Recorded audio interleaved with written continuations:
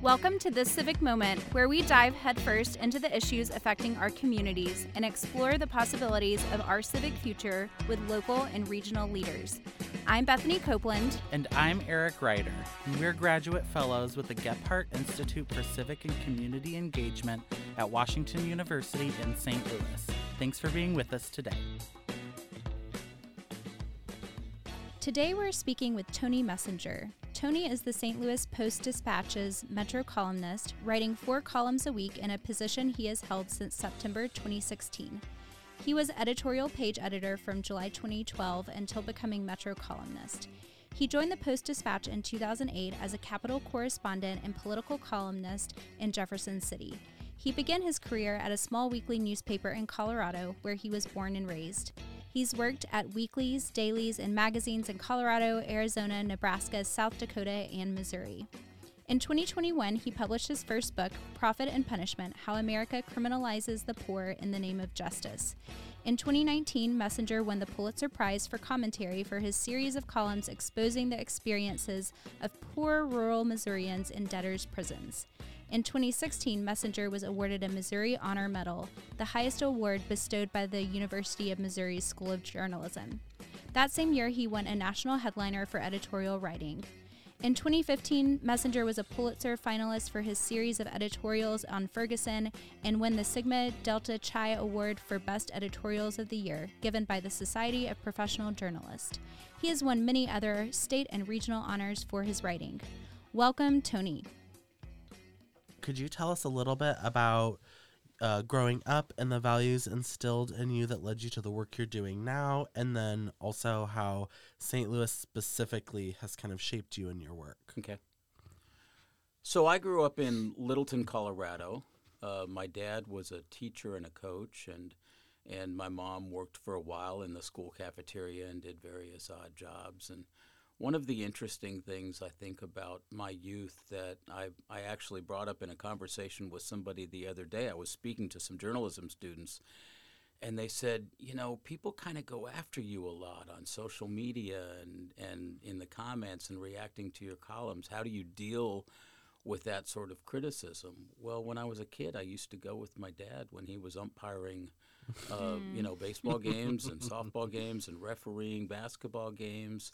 And sitting there as a kid watching my dad get yelled at by all these folks on both sides, and he never really reacted too much. I mean, you know, he tended to know how to deal with it and manage the flow of the conversation. And it was, you know, I had no idea at the time. Obviously, I was going to be a journalist. Had no inkling. But it was good training in sort of calling balls and strikes and being able to deal with personal conflict without making it personal, without constantly getting angry when somebody's criticizing you or name-calling or something like that. So I think back about that as a memorable experience as a young person. One of the other stories about my youth that I remember, and I mentioned this in a video after I won the Pulitzer, because it was such a key moment, I think, in my life as a writer. I had a ninth grade English teacher named Brother Paul Fitzgerald. I went to a Christian Brothers High School in Denver and Mullen High School. And Brother Paul one time gave me a C on an essay, and it was like, I was dumbfounded. I was the straight A student, and I knew I was a good writer. I didn't know that's what I wanted to do at the time, but I was just so angry, and I knew that a couple of the kids around me who generally didn't get the grades I got the same grade as me on this essay, and he could tell I was angry, and he called me up and pulled me out into the hallway, and he said, "You don't like the grade I gave you?" And I said, "No." I said, I normally get A's and B's. I don't understand why this is a C. And he said, "Is it your best work?" And I said, "Well, it's better than so-and-so, and he got the same grade." I said, "I didn't ask about so-and-so." He said, "Is it your best work?"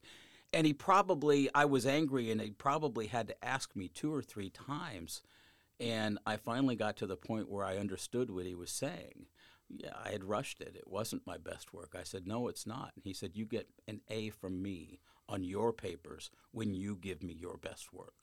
And I was so blessed to have a teacher like that who, recognized something and challenged me, and ended up being one of those moments that I remember, looking back now on my childhood. So Yeah. I moved around a lot before I came to St. Louis. I started in really small newspapers. So I worked in small communities in Colorado, in Nebraska, in South Dakota, in Arizona. And it took me a while to get to St. Louis, but been here since 2011, and it's home. Yeah. Well, that's great. Well, going back for just a minute to that high school classroom, you said you weren't interested in journalism at that time. So what kind of sparked that interest and got you on the path? So I went to Loyola University of Chicago after I graduated high school, and I thought I was going to be a priest or a psychologist. That was sort of the path, and I chose courses in theology and philosophy and psychology, and I lived in an off-campus honors dorm called Gonzaga Hall, and it turns out that the editor of the college paper and the sports editor of the college paper both lived there. And before school started, we were there a week or so early before school started. I just happened to be in our dorm's lunchroom talking to the two of them, and it came up that I played soccer in high school and that I enjoyed soccer. And the sports editor says, I could use somebody to go cover the men's soccer games. And I was like, well, what do I have to do? He's like, you take a notebook and a pen and you watch the game and you take notes on it. And when it's done, you talk to the coaches and the players and you write me a story. And I said, well, I haven't taken any journalism classes. He's like, come on, you're a smart guy. You know soccer. I don't have anybody who knows soccer. So I did it. And I loved it. And I was like, wait a minute. I get to stand on the field and hang out watching this game that I love and go in the locker room and talk to these guys and write a story about it. And I was hooked. And I became a sports writer at the Loyola Phoenix as a freshman before I had taken any journalism classes. So we're 3 or 4 weeks into the year. I've written a couple of soccer stories. I might have written something else. And all of a sudden, something happens with the sports editor. He had, an academic issue or something, and all of a sudden he's not the sports editor anymore. And the editor comes to me in the dorm one day and says, hey, do you want to be the sports editor? And I was like, you're kidding. I mean, I still haven't taken any journalism classes. I don't know what I'm doing here. And she says, yeah, you do. You're a good writer, and you know sports, and you do stuff on time, and we'll figure it out. And so I became the sports editor of my college paper my freshman year, a month into going to school. And I fell in love with it. And so you previously mentioned you worked kind of a little bit all over the Midwest as a journalist. What about St. Louis made you want to stay here? So St. Louis is an amazing city. And it's one of these enigmas where its strengths are sometimes also its weaknesses. It is a city that has all the amenities of a city that used to be the fourth biggest city in the country, as it was back in 1904 when the World's Fair was here. And yet, because it still has that structure of a city that used to be much larger, we struggle with lack of density downtown. Not even some days because there aren't enough people here, but there's people on Wash Avenue, there's people at Ballpark Village, there's people at Union Station, there's people in Central West End, in Soulard, in Tower Grove, but they're all spread out. Right. And again, that's one of the strengths of this city because we have all these great neighborhoods. We have all these great places. And so, St. Louis just became one of these cities that it's a great news town.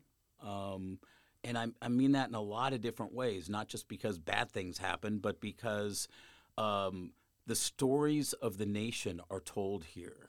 St. Louis, sadly, but importantly, many of the stories in St. Louis are tied up in race. And we are tied up in political division and battles between the urban core and the rural Republicans who run the legislature. And those conflicts are meaningful, and they help me tell important stories. St. Louis is a city that values its journalism. I'm so proud to work at a newspaper that carries on the Pulitzer legacy in a meaningful way. And this newspaper, not just because Joseph Pulitzer used to own us, but we have won 19 Pulitzers over the years in this newspaper's history, and continue to strive to produce good journalism in a city that really cares about its journalism, I think, in a meaningful way, and not just from the Post-Dispatch, but through the other avenues in which journalists in this community work as well. So this is a city where great things can happen. Many great things are happening. As I mentioned, I'm a soccer fan. I was so excited about St. Louis City SC and their home opener. I missed it because I was out of town, but watched it on my phone at a bar in Tulsa and was so excited to see soccer take center stage in St. Louis, and for it to be downtown, for it to be in the core of the city, so that every time St. Louis City is playing, people see City Park and they see the Arch and they see Union Station and they see this wonderful, vibrant city, and hopefully presented in a different way than some of the other headlines that some people outside of St. Louis sometimes view our community. Yeah. When along those lines with soccer and your background in soccer, after the inaugural home game on Saturday, what are your hopes and fears around sports and specifically around the economic impacts of the region? Well, it's funny because I have this love-hate relationship with professional sports. Right. I am a fan. I have been a sports fan my whole life. I grew up in a sports family. All of my kids have played sports. I've coached many of them in soccer over the years. And as a columnist, I've written some critical pieces about the process that led to this great home opener and this exciting celebration of St. Louis. One of the great things about that story was the fact that before voters said yes, they said no. When the previous ownership group was trying to get owners to finance a stadium in a city that struggles financially, the voters said, no, you pay for it. We want soccer, but you pay for it. And the Taylor family stepped up, and the Kavanaughs stepped up, and other people came in and invested, and they built that beautiful park. And it's not funded mostly by taxpayers. It's mostly funded by private sources. And so that, to me, is a real success story. I think too often in sports we oversell that a stadium is a nirvana that's going to completely fix a city. City Park isn't going to do that, but it is going to help this city. And the specific place where they chose it, near Union Station and down the street from Busch Stadium and from the Enterprise Center, it does create this walkable sports mecca in this downtown city that I think really long-term can help solve some of our problems by increasing the density, the number of people that are walking around and going to sports bars and places to eat and staying in the hotels and those sorts of things. So I think the story of that specific soccer park on top of the other things going on downtown and where they built it is a real hopeful story for St. Louis. Yeah. How do you think that your role as a journalist has changed over time, and specifically in your work with political reporting? And do you think that the ethical obligations of journalists have kind of shifted and ebbed and flowed along with the political climate over the past 10 years? So there's a lot to unpack there. My job's changed a lot because I do different things. I have been the editorial page editor of the Post-Dispatch. I've been a reporter who covered the Capitol, and I have a very specific and wonderful role right now as the Metro Columnist. telling the stories that I want to tell wherever I want to go. And so, I have the best job in journalism as it relates to that. And I have the ability and, in fact, the calling in my job to advocate for the things that I think are important as a columnist. And I do that not necessarily through the first person when I'm writing my columns, but in the topics that I choose and the voices I choose to elevate, and how I choose to frame the topics that I write about. Specifically as it relates to politics, a lot's changed. I go back to, I was first hired by the Post-Dispatch in 2008, and I covered the Capitol in Jeff City for 3 years. And back in those days, there was a different sort of give and take between journalists and people in the political world, in part because there were more journalists, in part because there was still this commitment, this ethic amongst the professionals who worked in politics and journalism, that the truth really mattered, that words matter and what they say and what they mean matter. And there used to be much more give and take where a political spokesperson might send me a news release that includes a couple of fluffy sentences that have nothing to do with the news, and I'd make it very clear, I'm not running this. This isn't news. This is not going to make it. If your candidate wants to speak to me personally and say something meaningful, great, but I'm not going to do this. And I think these days, because it's so hard sometimes to get direct contact with elected officials because they use social media and other avenues to communicate, that sometimes I think there's a little bit more kind of he said, she said reporting rather than journalists being authoritative truth tellers. And I think right now in the current political environment that we have, it's our job to be truth tellers. I think our democracy depends on us telling the best version of the truth that we can. Yeah, and along these lines, there's also been a shift in how local politics are now often overshadowed by national political narratives. So how does that impact the way that you and other journalists cover local and state politics, and what are the challenges that arise in the reduction in local and state-focused news sources? Well, I think the biggest failing of journalism right now, and it's a matter of the economics of our business, is that we don't have as many people covering those local races as we used to. When I started in the Post-Dispatch in 2008, I remember we had people at bi-state meetings and MSD meetings and, freelancers that would go to Baldwin and Ellisville and Chesterfield and Florissant and cover their city councils in a somewhat meaningful way.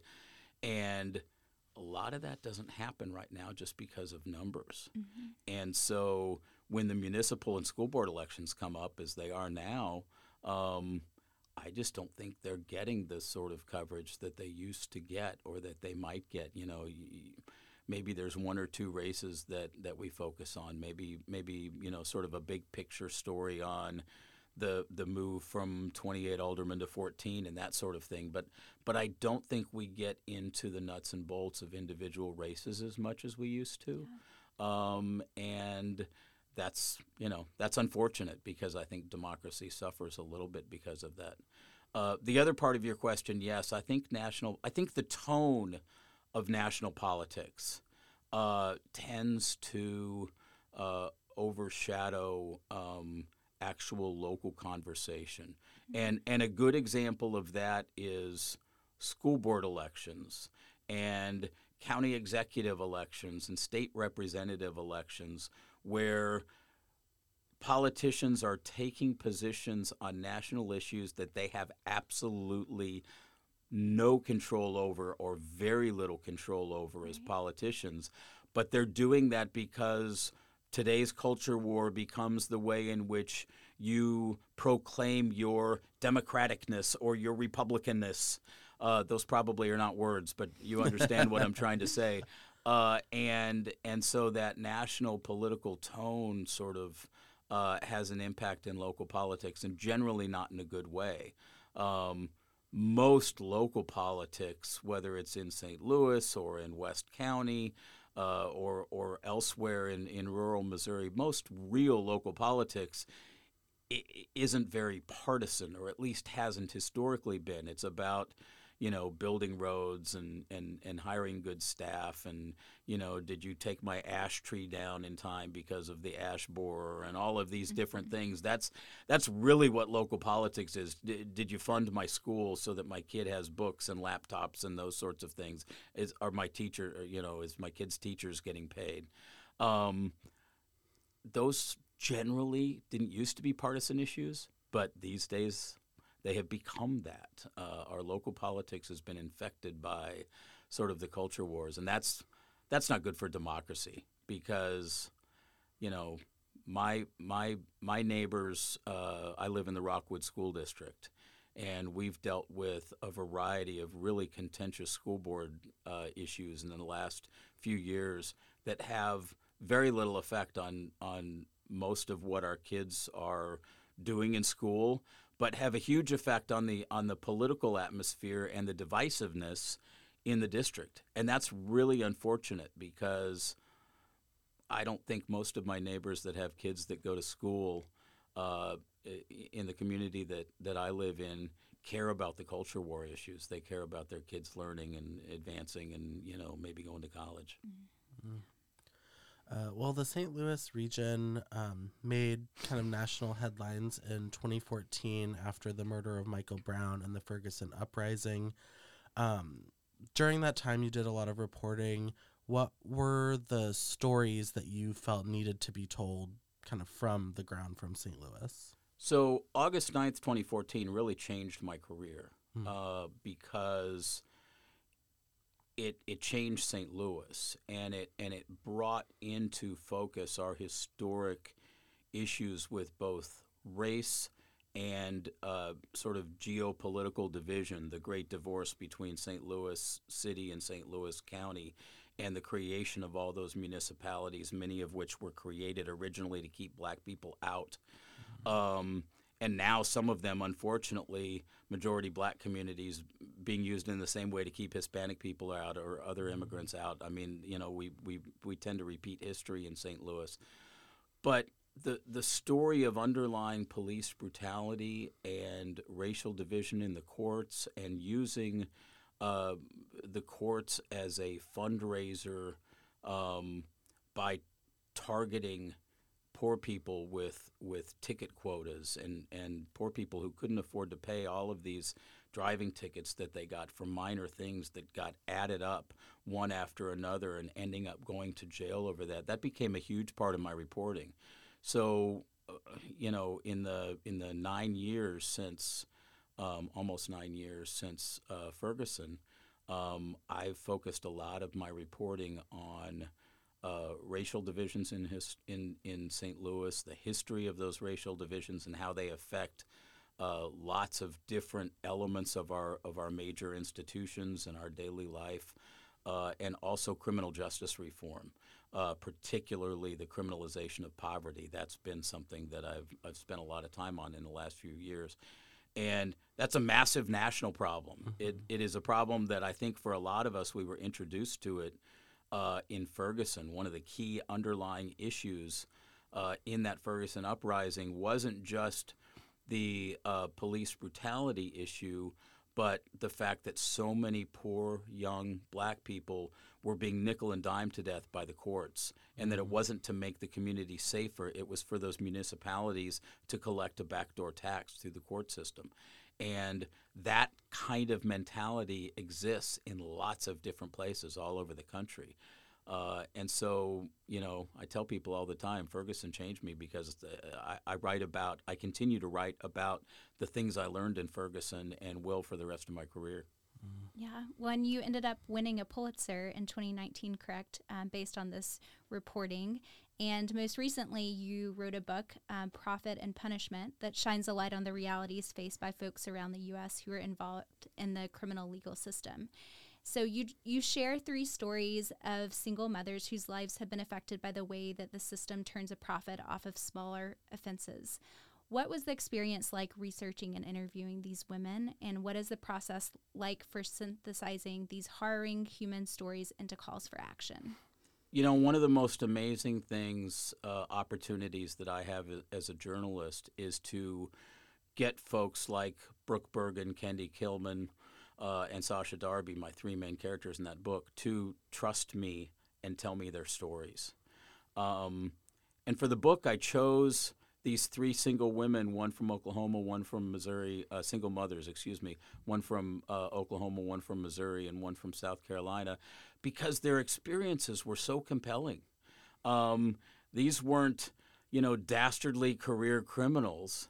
These were people that committed minor offenses. In Brooke's case, the first one I ever wrote about, because I wrote about her in the Post-Dispatch first, stole an $8 tube of mascara from a Walmart and ended up serving a year in county jail and then owing $15,000 for the privilege of serving that time in jail, and was being called before the court. When I met Brooke, she hadn't committed another crime since her shoplifting, but she still had to go to the court once a month to explain to the judge, here's $50 I've got to pay down on this $15,000 debt that is absolutely destroying my life, that I'm never going to be able to repay.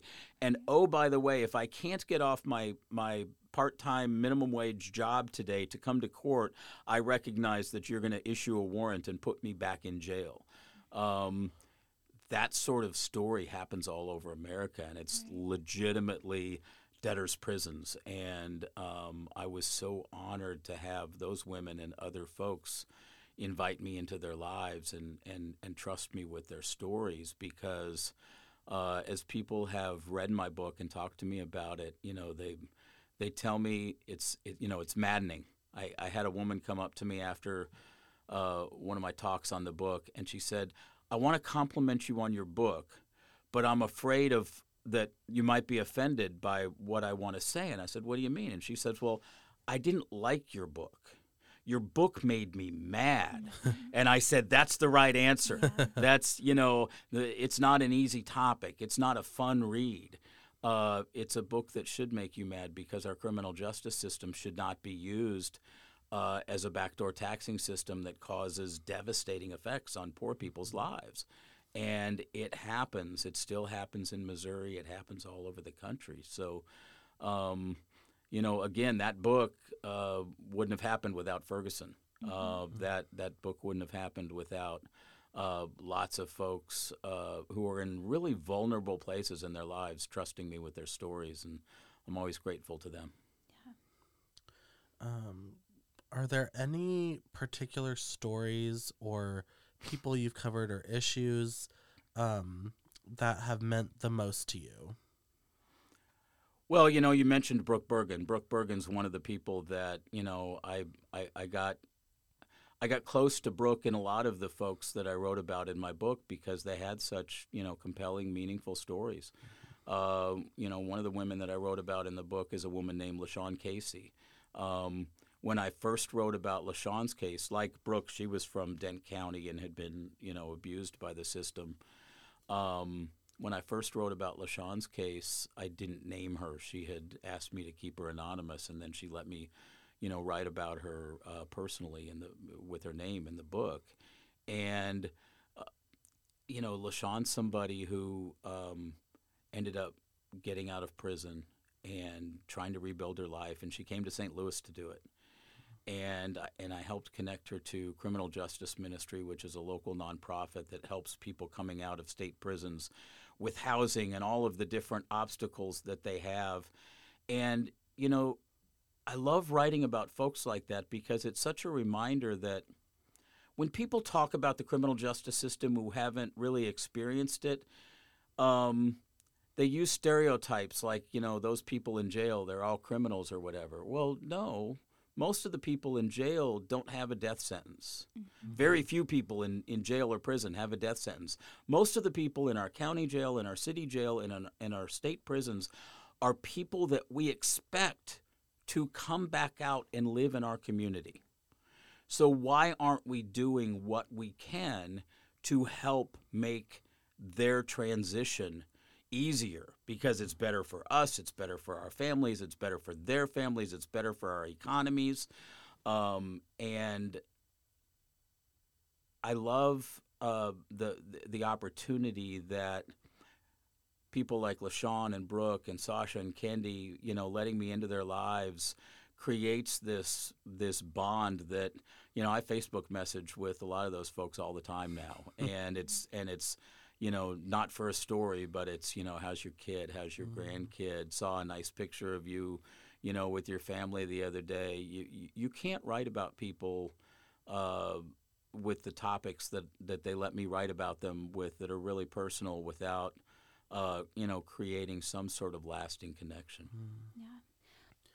And what do you see as the role of journalism in disseminating general information as well as stimulating civic conversations?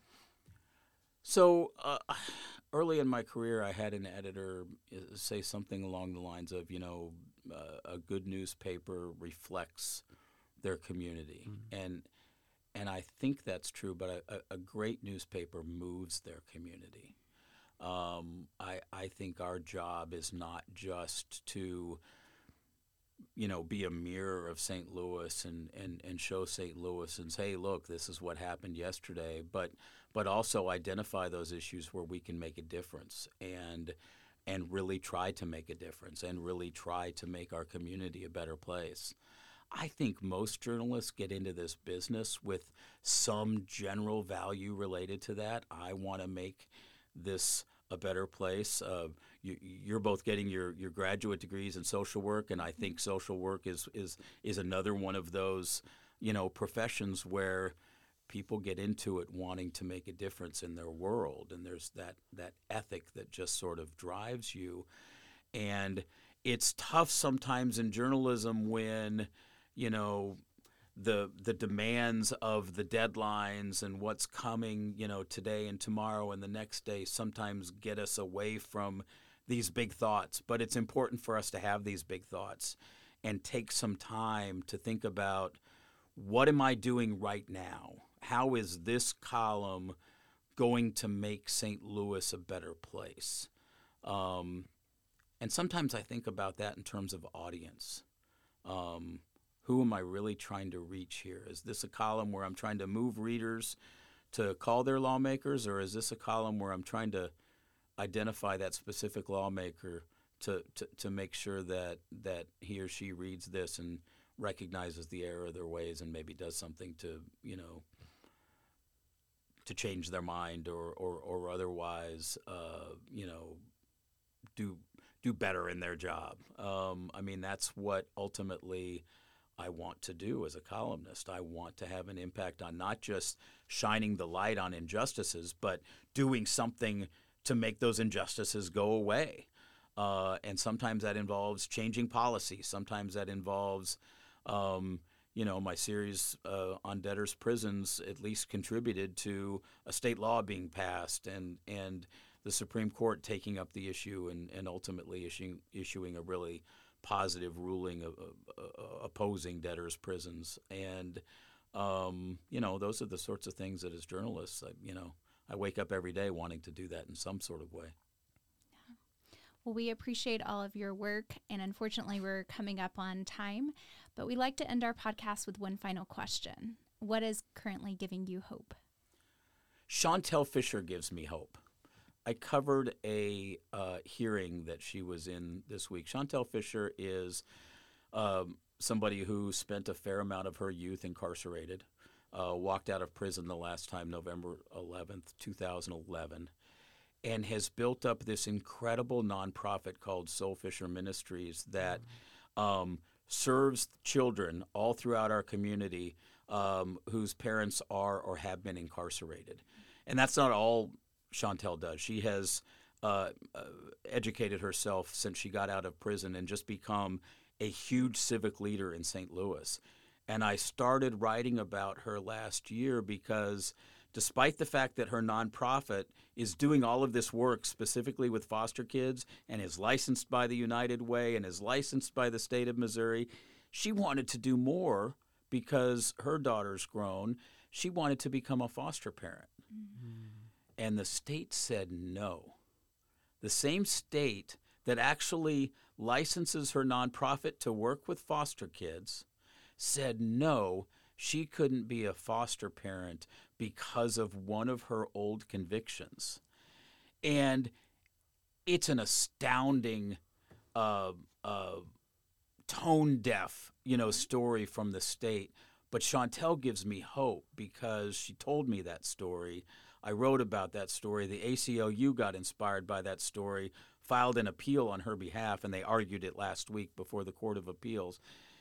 And I don't know if she's going to win, but she's not going to stop helping kids. Mm-hmm. And she's not going to stop being a representation of the fact that people who go to prison are still people, and they can still live great, tremendous lives contributing to our communities and doing far more for kids and our civic organizations than most of us do. And so Chantel Fisher gives me hope, and I'm glad to be able to write about her story. Well, thank you so much for sharing that. And that's a great example, too, of the power that your journalism has had in our community. Mm-hmm. All right. Thank you so much. Thanks for having me.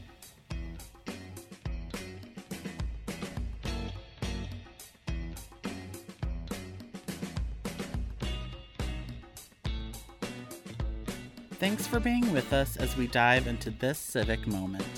You can find the Gephardt Institute for Civic and Community Engagement on Facebook and Instagram, and you can subscribe to This Civic Moment everywhere podcasts are found. Be sure to drop a 5-star review and give us your feedback in the comments. You can also support This Civic Moment and the Gephardt Institute with your monetary gifts at gephardtinstitute.whistle.edu/give. We'll see you next time.